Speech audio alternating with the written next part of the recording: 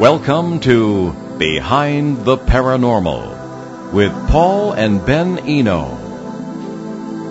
Are aliens trying to influence us through advertising and movies? Where did Mothman come from? Do ghosts experience perpendicular time?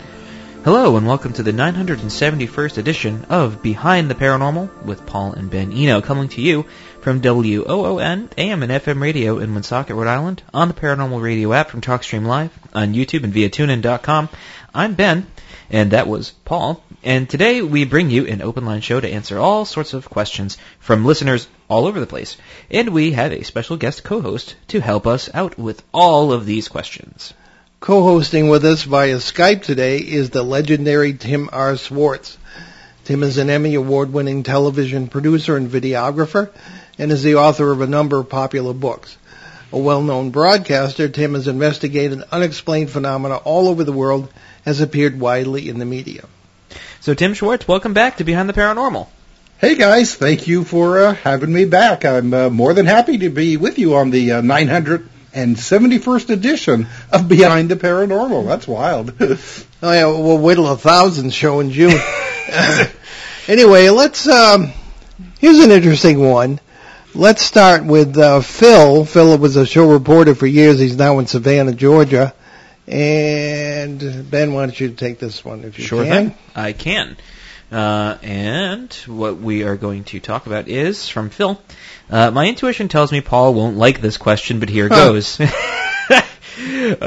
your take on the infamous Annabelle doll that the Warrens had locked up in their, or what is your take on the infamous Annabelle doll that the Warrens had locked up in their basement? Can a negative parasitical entity from the multiverse cause a plain doll to create so much chaos? Well, since I don't like the question, why don't you start with that, Tim? Oh yeah, thank you. You know, that's I have experienced myself just, you know, items that appear to be haunted, or at least have something going on around them. Now, as for the Annabelle doll, you know, at this point, it's so wrapped up in hype and different stories. It's hard to tell at this point, you know, how much of it is actually true and how much of it has, you know, been glommed on, you know, for Hollywood and just for giggles.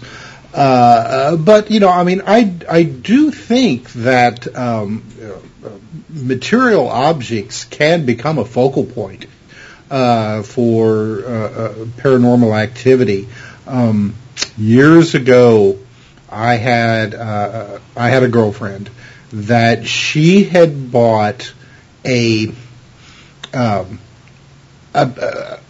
headboard for her bed. It was an antique headboard, and as soon as she brought that thing into her apartment, it was just like it became like Grand Central Station for just all kinds of weird activities. I mean, you know, the knocks on the wall, all of the traditional, you know, stuff, items disappearing.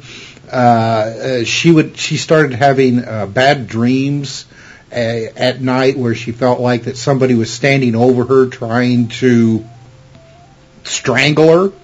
Now, when I was there, anytime that I was there, nothing ever happened. But then again, I tend to be a negative whirlpool when it comes to clomping down on paranormal activity. But, I mean, you know, she was somebody that was never really a believer in this kind of stuff. But, you know, and as soon as you know, I told her after a while, I said, well, you know, the only new thing in this place was this headboard, so let's just get rid of it. And as soon as we got rid of it, everything stopped. You know, at least that's what she told me. And I have no reason to disbelieve her. So, I mean, I do think that items that you wouldn't traditionally think of being a focal point for paranormal activity can do so. Why? I have no idea. All right, Ben?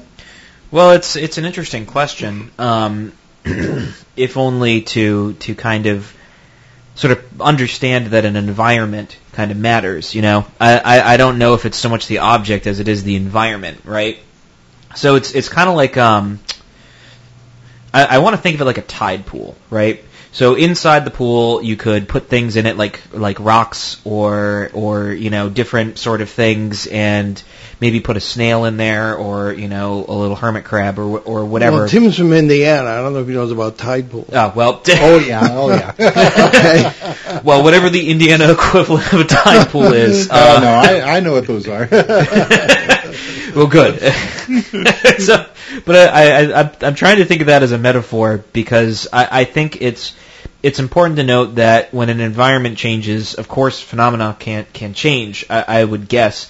I think we look for a simple explanation, as in, aha, a doll came in and the doll is haunted. When it's like, well, the environment could have had something going on before it, and perhaps whatever was there before, maybe if you want to say it's an entity or the Hutchinson effect, whatever you want to throw at that, you can say, all right, well, it picks up the doll and throws it around, and then things happen. I don't know if it's particularly the doll, but it's something I don't know enough about, because I think it's because I've never really experienced it, and the only sort of thing that I can kind of equate it to is sort of this like Schrodinger's cat type thing, where you walk into a space and you're like, there's going to be a ghost here, and then you look for anything to find ghost here. And so, if you're saying my headboard is haunted, you look for things to say headboard haunted. And so, I would say the same thing with doll haunted. It's one of it. I think that's kind of the line of thinking that I'm going in is, you go in and you expect to find something, you're going to find something to confirm it. You know what I mean? Yeah. Well, now in my case, I knew Annabelle very well. I knew her when. Did you have tea? Well, she wanted to, but I didn't have time. I was in a hurry. But Annabelle, of course, being a Raggedy Ann doll that the Warrens had locked up in this tunnel that went from their house to their art studio in a barn, and in the corner of the tunnel they had the beginnings, because I was working with them pretty early, the beginnings of their paranormal museum. And of course the Annabelle was at the center, was a cross on the box, and it said, "Do not open under any circumstances." What the heck is this? Showmanship. Yes. On the other hand, I never had anything happen to me because of Annabelle, but on the other hand, and you and I haven't run into this a lot when we're working together, but before that, I would run into, quote, haunted objects, unquote. And my feeling on that, looking from a viewpoint of quantum mechanics, is that you have consciousness waves. I remember the haunted suit of armor in one of the Newport mansions. Excuse me. And I think that within this consciousness wave, now what is that? Picture an LP vinyl record. I think everybody knows what that is. And suppose there are lumps in it. Those lumps are the people and the things that you know and maybe love or don't like or whatever, but the people who are part of your consciousness.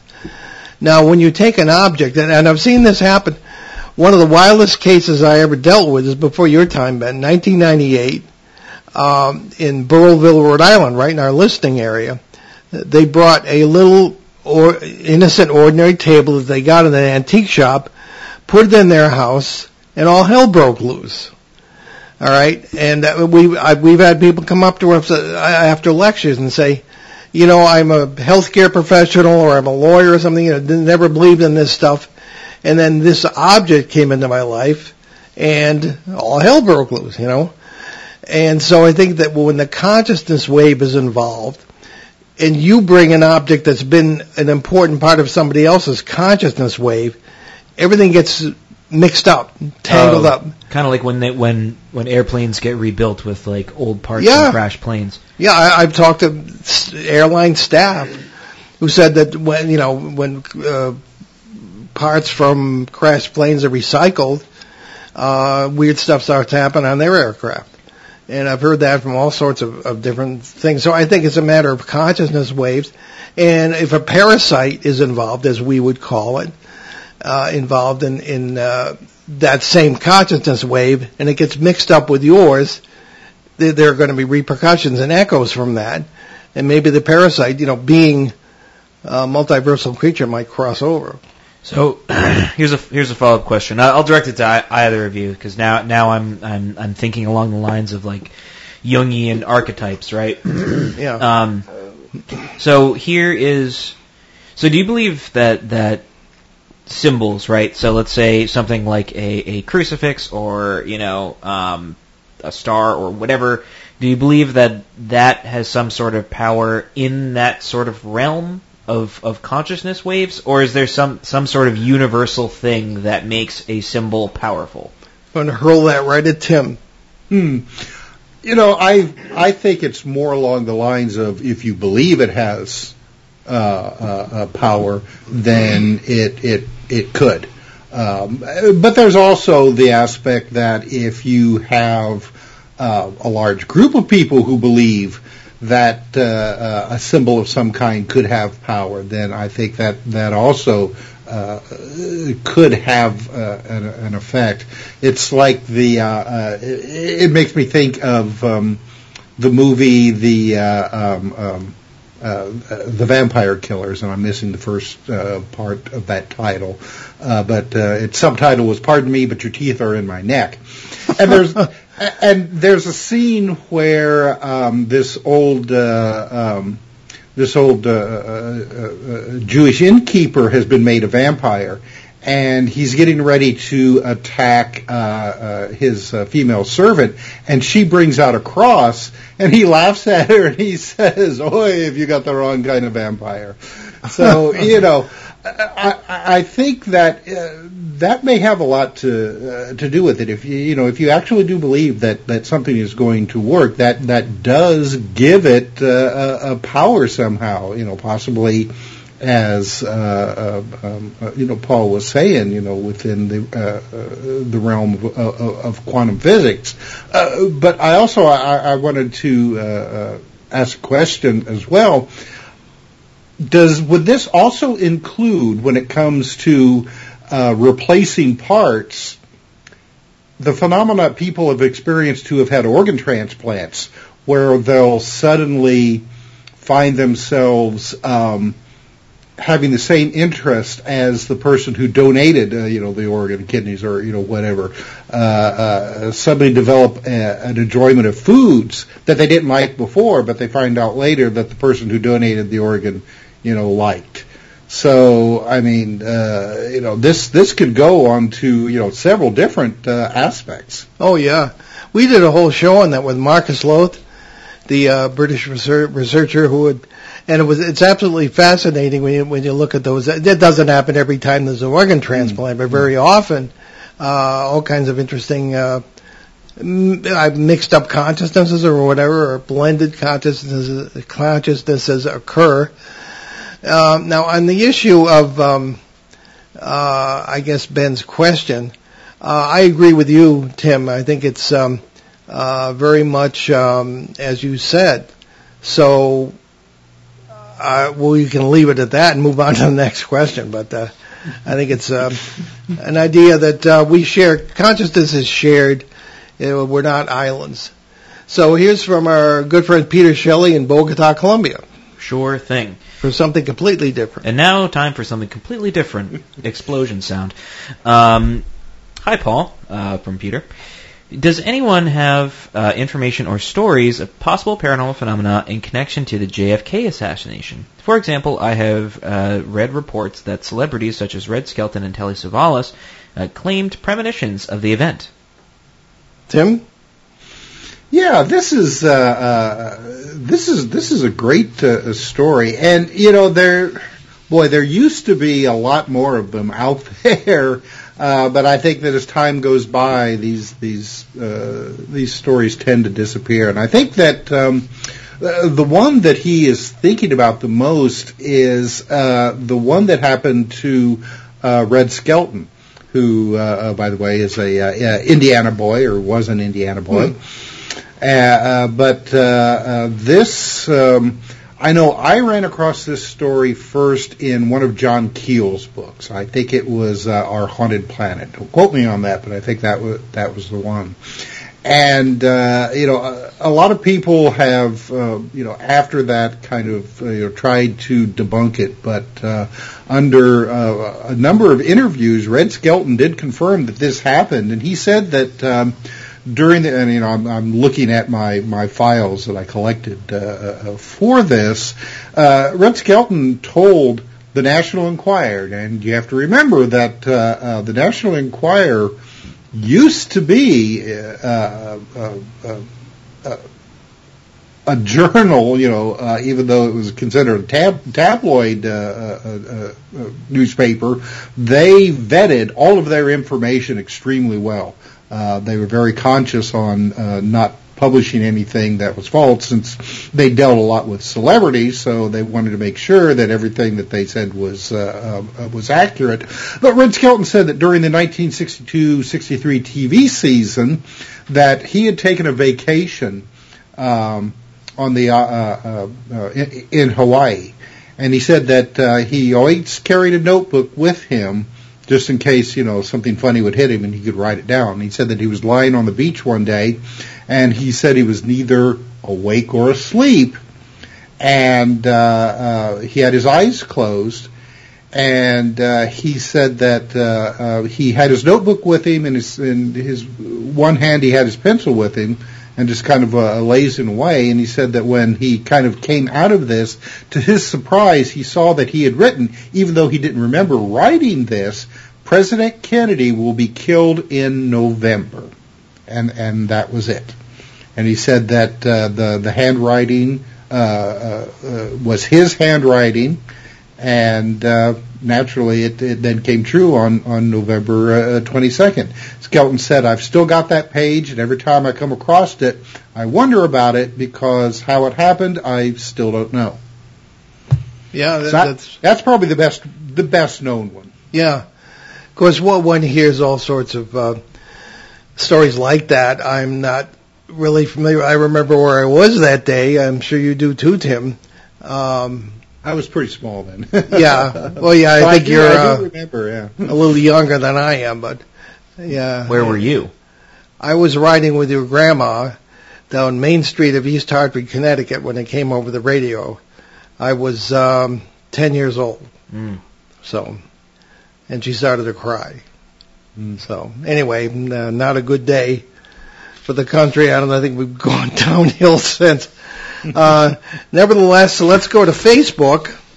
And it went from Stephen in Perth, Western Australia. Sure thing. Stephen from Perth writes to us. This is regarding our October 23rd show on UFOs and advertising. Does that mean they are here already and trying to influence us via advertising imagery? Shock, horror. Does anyone remember E.T. and Close Encounter movies? Okay, well, we certainly remember the films. The show was with Peter Robbins that day. It's available on iTunes, etc., and at BehindTheParanormal.com in the archives. A very interesting show where the Peter was sort of reserved judgment on whether the corporate world or the government is trying to get people sort of used to the idea of UFOs. Well, what say you on that, Tim? I don't know if aliens are directly influencing us through the TV ads on the prime time, but what say you? Well, I mean, this is something that has been talked about for, probably since, Kenneth Arnold saw, something flying around in the state of Washington. I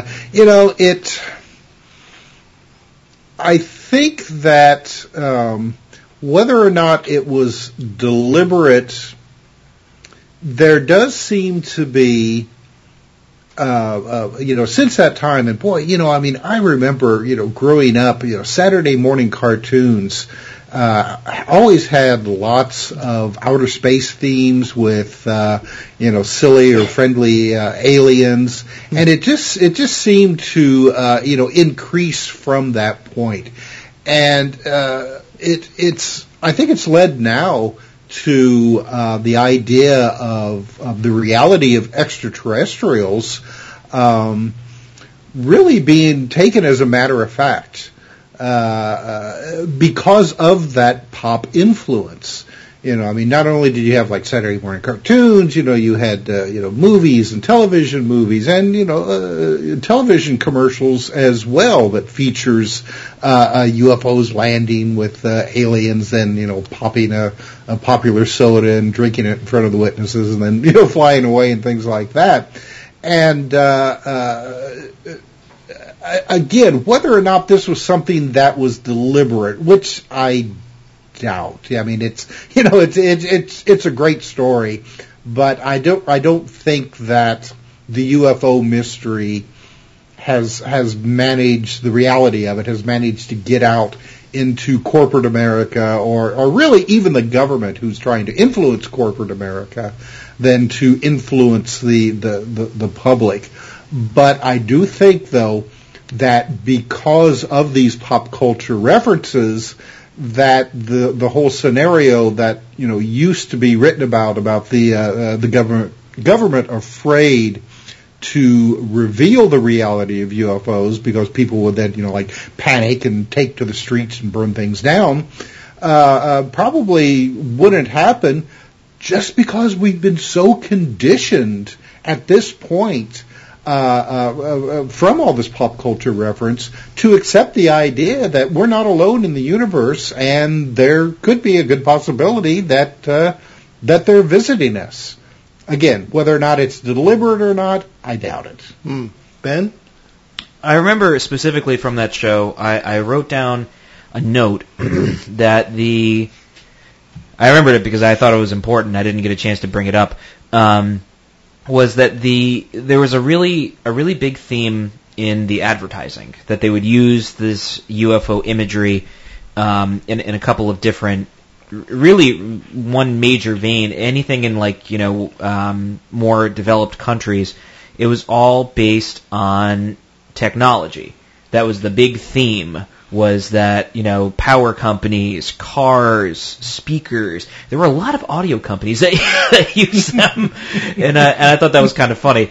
But it was interesting because the ideas of it was like it's what I think it's what people think of as the future, right? We think of technological advancement, and when we say advanced species, we mean technologically advanced.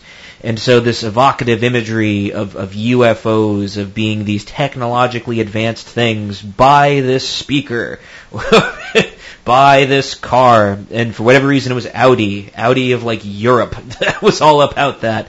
And it's the way of the future, and that was sort of the whole thing, was that major theme of technology and this way towards the future and sort of transcending into a technological space. And I think that's really important because, taking a step back of understanding symbols, it's not exclusive to religion. It is also in our realm of the paranormal, and especially depending on who you talk to and how they view sort of the mythology of the paranormal. In other words, the greater story that we're all a part of, especially investigating the fringes of reality, yeah? And so the idea of UFOs, especially nowadays, has changed ever so slightly because of I want to say that it's a reaction to, hypermaterialism. Instead of nuts and bolts craft, there's this idea of it being completely intuitive, right? So it's all about the spiritual. And so this idea of technology leading to either A, spiritual revival, or B, leading us to the future technologically, or some sort of a weird mesh of of the two, right? Like the Ghost in the Machine type thing. It's I think the idea of it in advertising is not really pointing us to they're here among us. This is like a trick for disclosure. I think it's more of this trying to understand this portion of our reality and taking the symbol of something that's outside, other, that we perceive as the way of the future, and integrating it into technology. Makes sense to me. You know, Yeah. it's not so because the point that Stephen does make. I read this incorrectly, and I do apologize, Stephen. Does anyone not remember E.T. and Close Encounters movies? And along that same vein, it's not really shocking in horror because, you know, you had War of the Worlds, you had all these other things, and, you know, it's not really a stretch of the imagination that it would go into advertising. But I think it's a different dimension because those are movies, right? You're there to watch, it's there to entertain, you know, you're there to sympathize or sort of see from the point of view of the main character. But with advertising, that's aimed directly at you. You know, you're not participating in a movie, right? You're not trying to put yourself in the character's shoes. This is something that's directed at you, and it's directing you in a certain direction to buy something, to move in a direction. Well, I think too, just the advertising exposition in those two films was pretty striking. Certainly, the Budweiser Clydesdales were front and center before. You know, the guy, Roy, sees the Devil's Tower and the Close Encounters and all this sort of thing. And that was everything to the Piggly Wiggly supermarkets. The pig. From the South, yeah, the pig, as your Southern cousins call it. So anyway, you can see his point there. But if anyone wants to, we're going to take our break, but if anyone wants to see that show with Peter Robbins on UFO imagery and advertising, October 23rd, show 968. You can find it in the archives, and it's on iTunes and all those different things. And there is on our page, because it's difficult to do, it was sort of illustration heavy. That's hard to do on the radio, but we have a page on our website. That's what color commentary is for. Yeah, the talking points page. And the one that struck me was the one with the lady and the little flying saucer coming back from the market with the dog and the daughter. It was a power company. That's what the ad was for. Yeah, you know, support the electrical industry. We'll give you flying cars. But it just we always, maybe you did too, Tim. When we were kids, we thought everybody, and I didn't think ahead to the 21st century that much, but we'd all be in flying cars. But the wildly impractical nature of that is everybody has to have a pilot's license and all this stuff. So what the power company was thinking of, I don't know. So anyway, you're listening to Behind the Paranormal with Paul and Ben Eno and our special guest co-host, Tim Swartz, today on WOON 1240 AM and 99.5 FM in New England's wet Blackstone Valley. And we'll be right back. There is nothing like the beauty of a little holiday tree to liven up the holidays. Join us at the St. Anne Arts and Cultural Center for its annual Trim a Tree classes on Wednesday, November 30th at 1 p.m. or 6 p.m. Create and decorate your very own tabletop boxwood tree. This popular event sells out every year. A light meal is included. Private classes are available for groups of 15 or more. For tickets or additional information, visit Vos True Value Hardware or the St. Anne Arts and Cultural Center website. You can depend on us for public service, ON Radio. And it's Behind the Paranormal with Paul and Ben Eno on WOON AM and FM. And welcome back. And we also have our great guest co-host today, our good friend, Tim Swartz. So let's take our next question, Ben. Yes, we can go to, though this one's a bit long, but we still have time, so let's get right into it. So Jacob from Michigan writes to us, what is the Mothman? Is it possible that human negativity could create such a creature? And there's follow-up questions to this, but I guess we'll just take one at a time. Okay. Tim, you want to fly off with that one? Oh, wow. What is Mothman? Well, and I know I don't have to go and explain to your audience the whole Mothman mythology, right? But that's really the $1 billion question. I suppose that's right up there along the lines of what are UFOs or what are ghosts?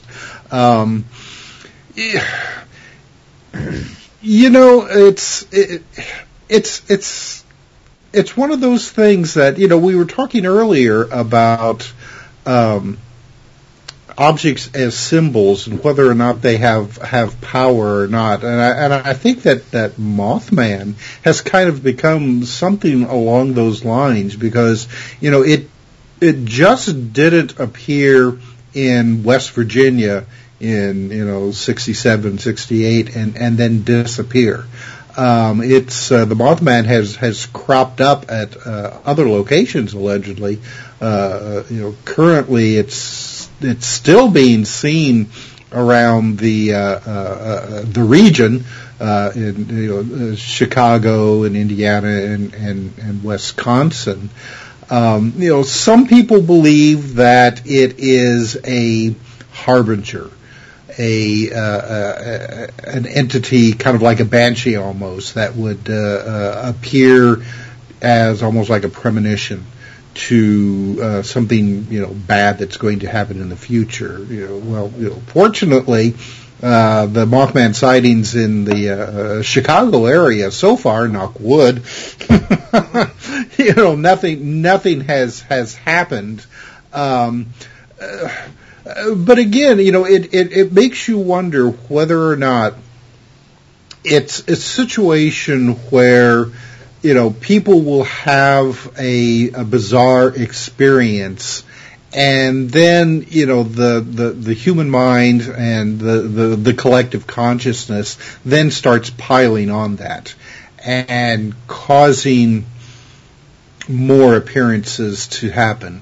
Because once that collective consciousness starts accepting that something could be real, then surprising enough, you have more sightings in various locations.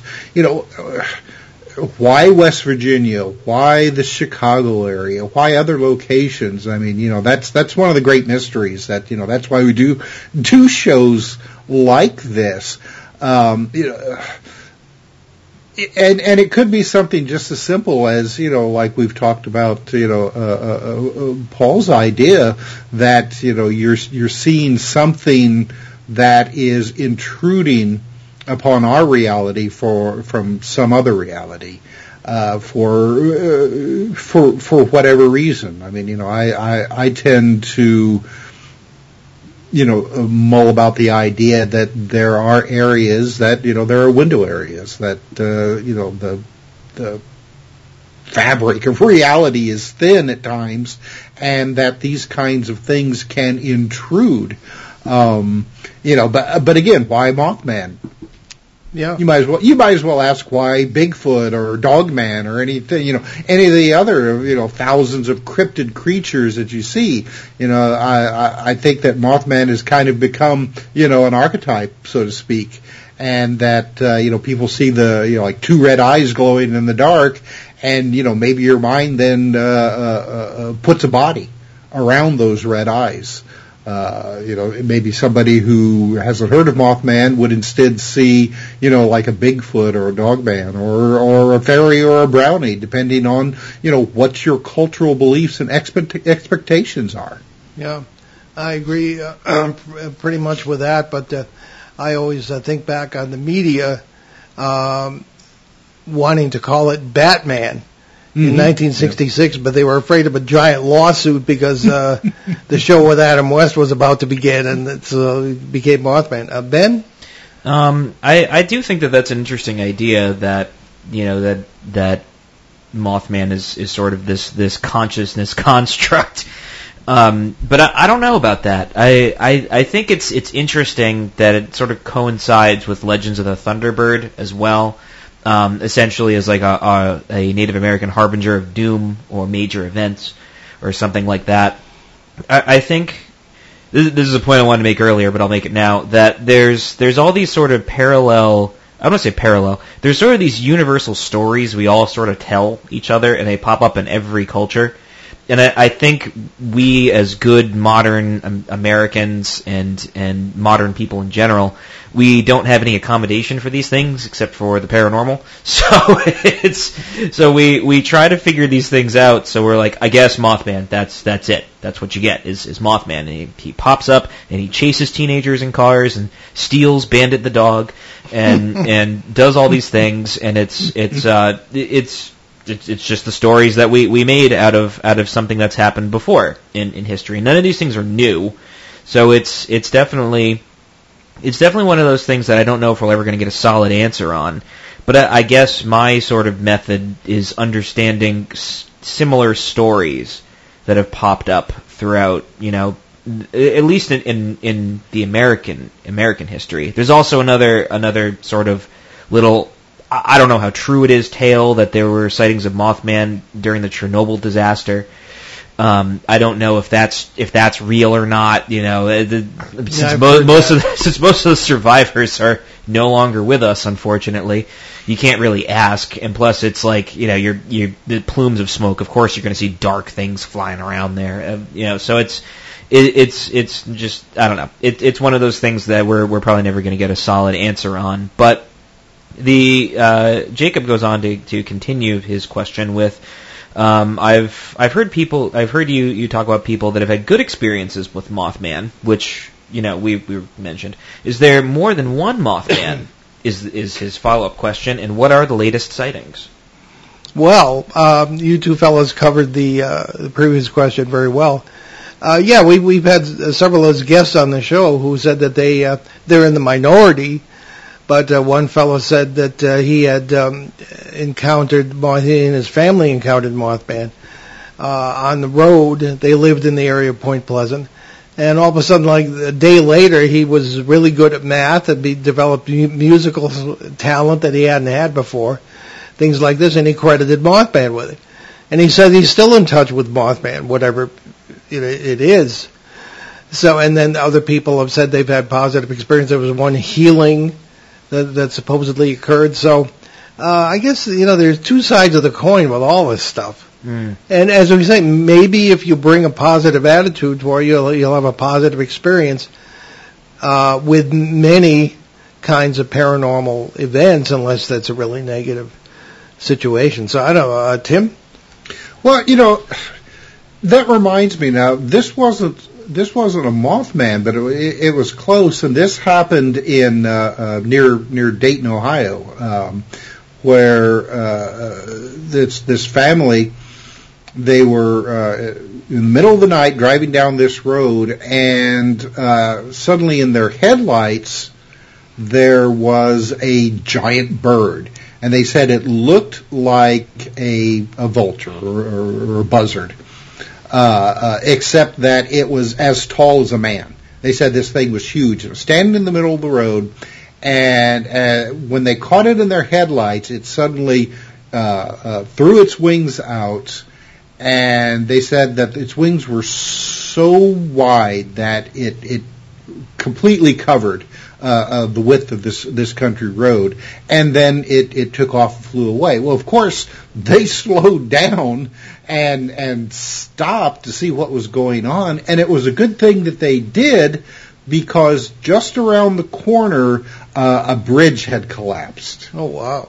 There had been a lot of heavy rain that night, and this small bridge, over this, it was just a creek, but it was swollen at this point, had been washed away. And if they had continued on at the speed that they had been going, they just would have plunged right into this creek. But somehow, this was like, rather than being a harbinger of doom, it was a warning. Yeah, but these synchronicities are really amazing. Ben? Mm-hmm. Yeah, I do think that's really. I think that harkens back to what I was saying about Thunderbirds, because it's similar to that.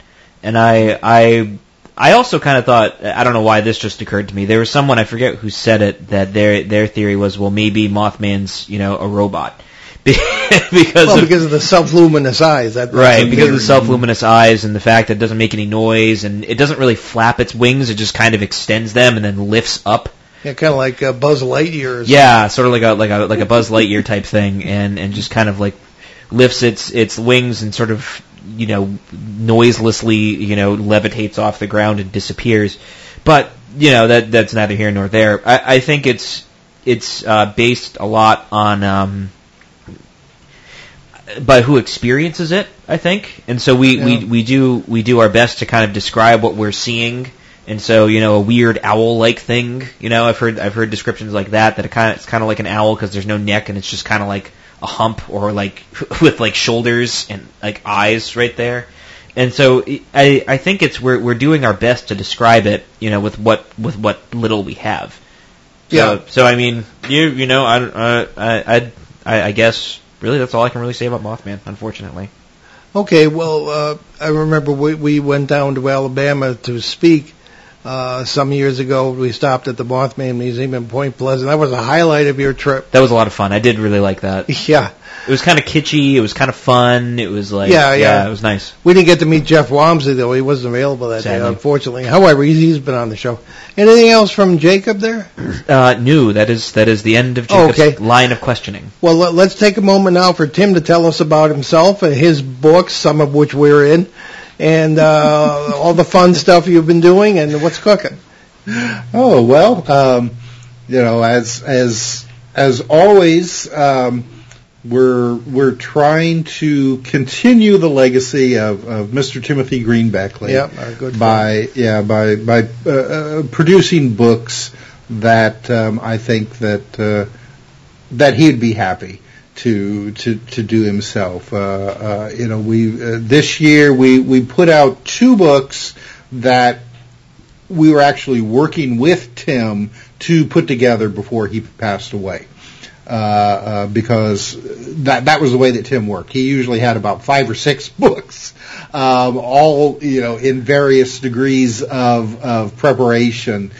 And so when he passed away, we had at least 2 or 3 in that progress. And earlier, just really last month, we finished a book that Tim wanted to do, but really hadn't gotten very far along at all. But we got some people together. Myself, Sean Castile, Scott Corrales, Nigel Watson from the UK, and our book it's called Alien Artifacts, and it deals with the whole controversy of people finding, allegedly bits and pieces of UFOs or what have you. And of course, alien artifacts doesn't necessarily mean, little mangled pieces of metal. It could be, physical injuries. It could be people who supposedly caught some kind of virus, after investigating the UFO site, and then passing away, things like that. So that book is now currently out on Amazon as both an ebook and as a print book, and I'm really pleased with the way that came out, and I think Tim Beckley would have been happy. I'm sure he would. Well, he said he had on any given month the average of about 3 books that he would publish through Global Communications.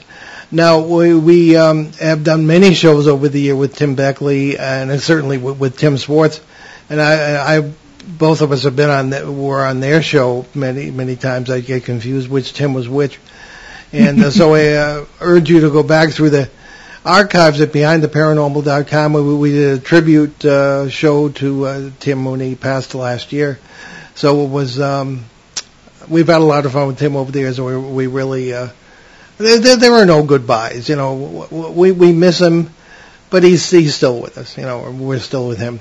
Anyway, what do we have next there, Ben? I think we have time for one more. We do, and I kind of want to bring up this one question from Leanne in Creston, Iowa, I should say. And she says, I'd like to ask Tim Swartz about his most recent investigations. There you go. Oh, goodness.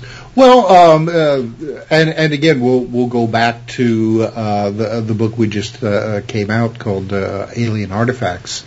And that was one that myself, I took a lot of time, looking into a lot of these stories that we have seen circulated over the years about the physical reality of the UFO phenomena. And when we say the physical reality, we mean that things that have been left behind.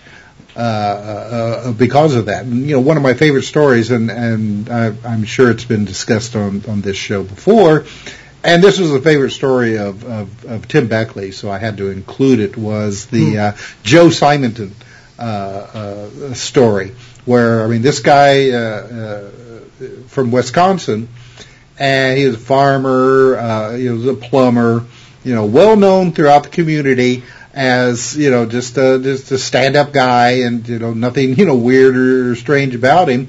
But he claimed that one morning that this UFO landed in his backyard, and when he went to investigate it, a hatch opened, and there were some, like little guys inside that he said they looked Italian to him because they kind of had like light brown skin, maybe with a slight olive complexion to them. One of them handed Joe a jug and indicated through pantomime that they wanted him to fill it with water, which he did, and when he gave the jug back, he noticed that on the other side of this room, inside this UFO, there was one of the occupants looked like that they were grilling something on a little grill that looked like pancakes. So he indicated that he wanted some of those, and they handed him about 4 of them, and then they closed the hatch and the ship flew away.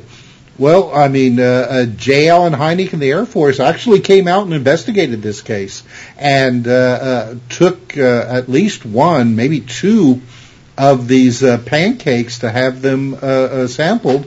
It turned out that the ingredients were very terrestrial. I think it was like buckwheat flour is what the main ingredient was. And Joe said that he tried one and that it tasted like cardboard to him. Oh. But yeah, that's the kind of stories that we were looking at, in this book. They seem to be just overly bizarre, yet from people who really have no axe to grind, no reason to make up a story like this, and then left with physical evidence. But one of the main points of this book is that practically all of the samples that have been collected that allegedly have been associated with UFO activity tend to have very earthly origins, even though they're found under very mysterious circumstances.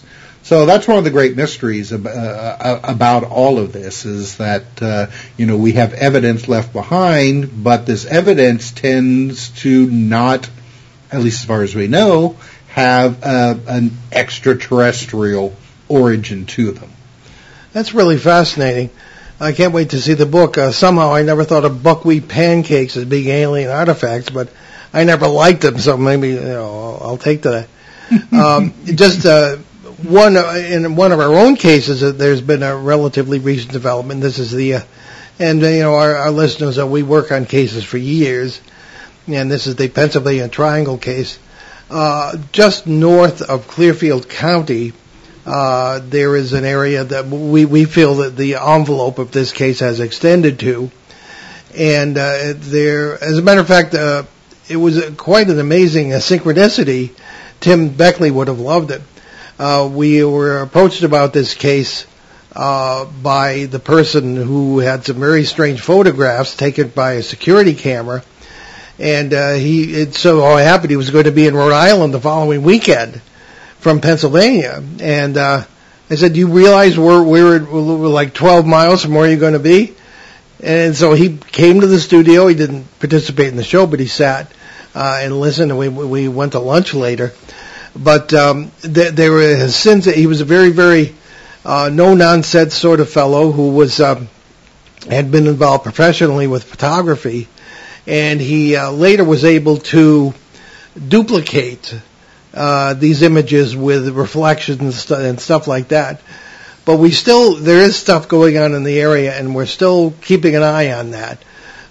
So that wasn't the question. That was about your cases, Tim. I'm sorry, but stepping on the lines here. So what else are you working on?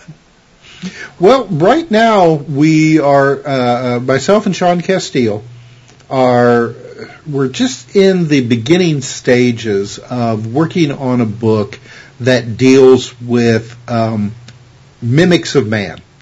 That's kind of our working thesis of this. And when it comes to not only the whole UFO phenomena, but a lot of paranormal experiences deal with humanoid types of whatevers that look human but probably aren't. The early contactee movement in the 50s especially, there was a lot of talk going around not only with these, alleged contactees, but I guess among officials as well, that there was this fear that if we were being visited by human-looking extraterrestrials, that they were infiltrating humanity, that they were putting themselves in positions of, business, politics, or what have you. So,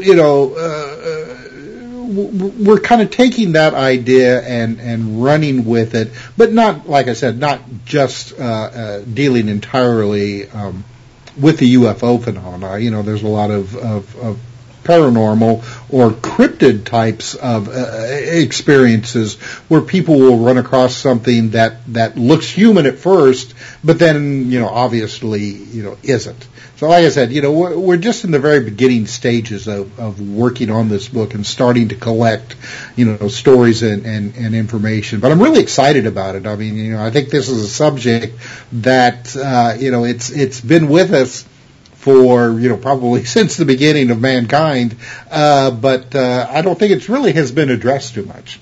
No, it hasn't. That's a really terrific idea. Can't wait to see that one. And we'll have you on, and probably Sean with you, to talk about that. Woonsocket, Rhode Island, here where we broadcast from, is not only a center of politics that is bizarre even for Rhode Island, but it has a history of such humanoid sightings.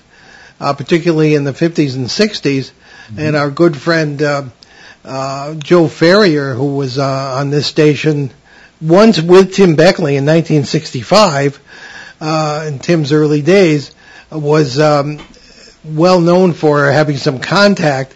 It was matter of fact, he's in the book, Tim's book, the UFO Repeaters, as a contactee, and he never talked much about that, but he came on our show once. About a year before he died, or two, and talked about that for the first time in public. And so there was a humanoid by the name of Romar Bolak, supposedly, who would turn up here in this area, and there were UFO sightings, and Joe got some spectacular photographs, that sort of thing. So we're familiar with that whole thing, and we can't wait to see the book. Okay, so we're coming down to the wire here, and why don't we take away our announcements? Sure thing. Crazy drivers going by. Yeah, well, hey, it's Sunday. It's just something that kind of happens, and we get used to it, and we move forward. So we're marching forward. So speaking of something completely different, we announce with great fascination that Shane Searway, a longtime guest co-host on this show and a colleague of mine for nearly 25 years, has been elected to the New Hampshire House of Representatives. Good luck and well done, Shane. It's not something we get to say every day. So anyway, Tim, we already found out what's happening with you, and is there a website people can go to? Sure, you can visit my website at conspiracyjournal.com. I'll say that again, conspiracyjournal.com, where you'll find all the weird news and information that they don't want you to know. Aha. Must be popular these days. Okay, and you got a line next, Tim. I'm sorry? Oh, that's all right. We'll do it. So look for us at the New England Parafest in Kittery, Maine, April 22nd and 23rd, 2023.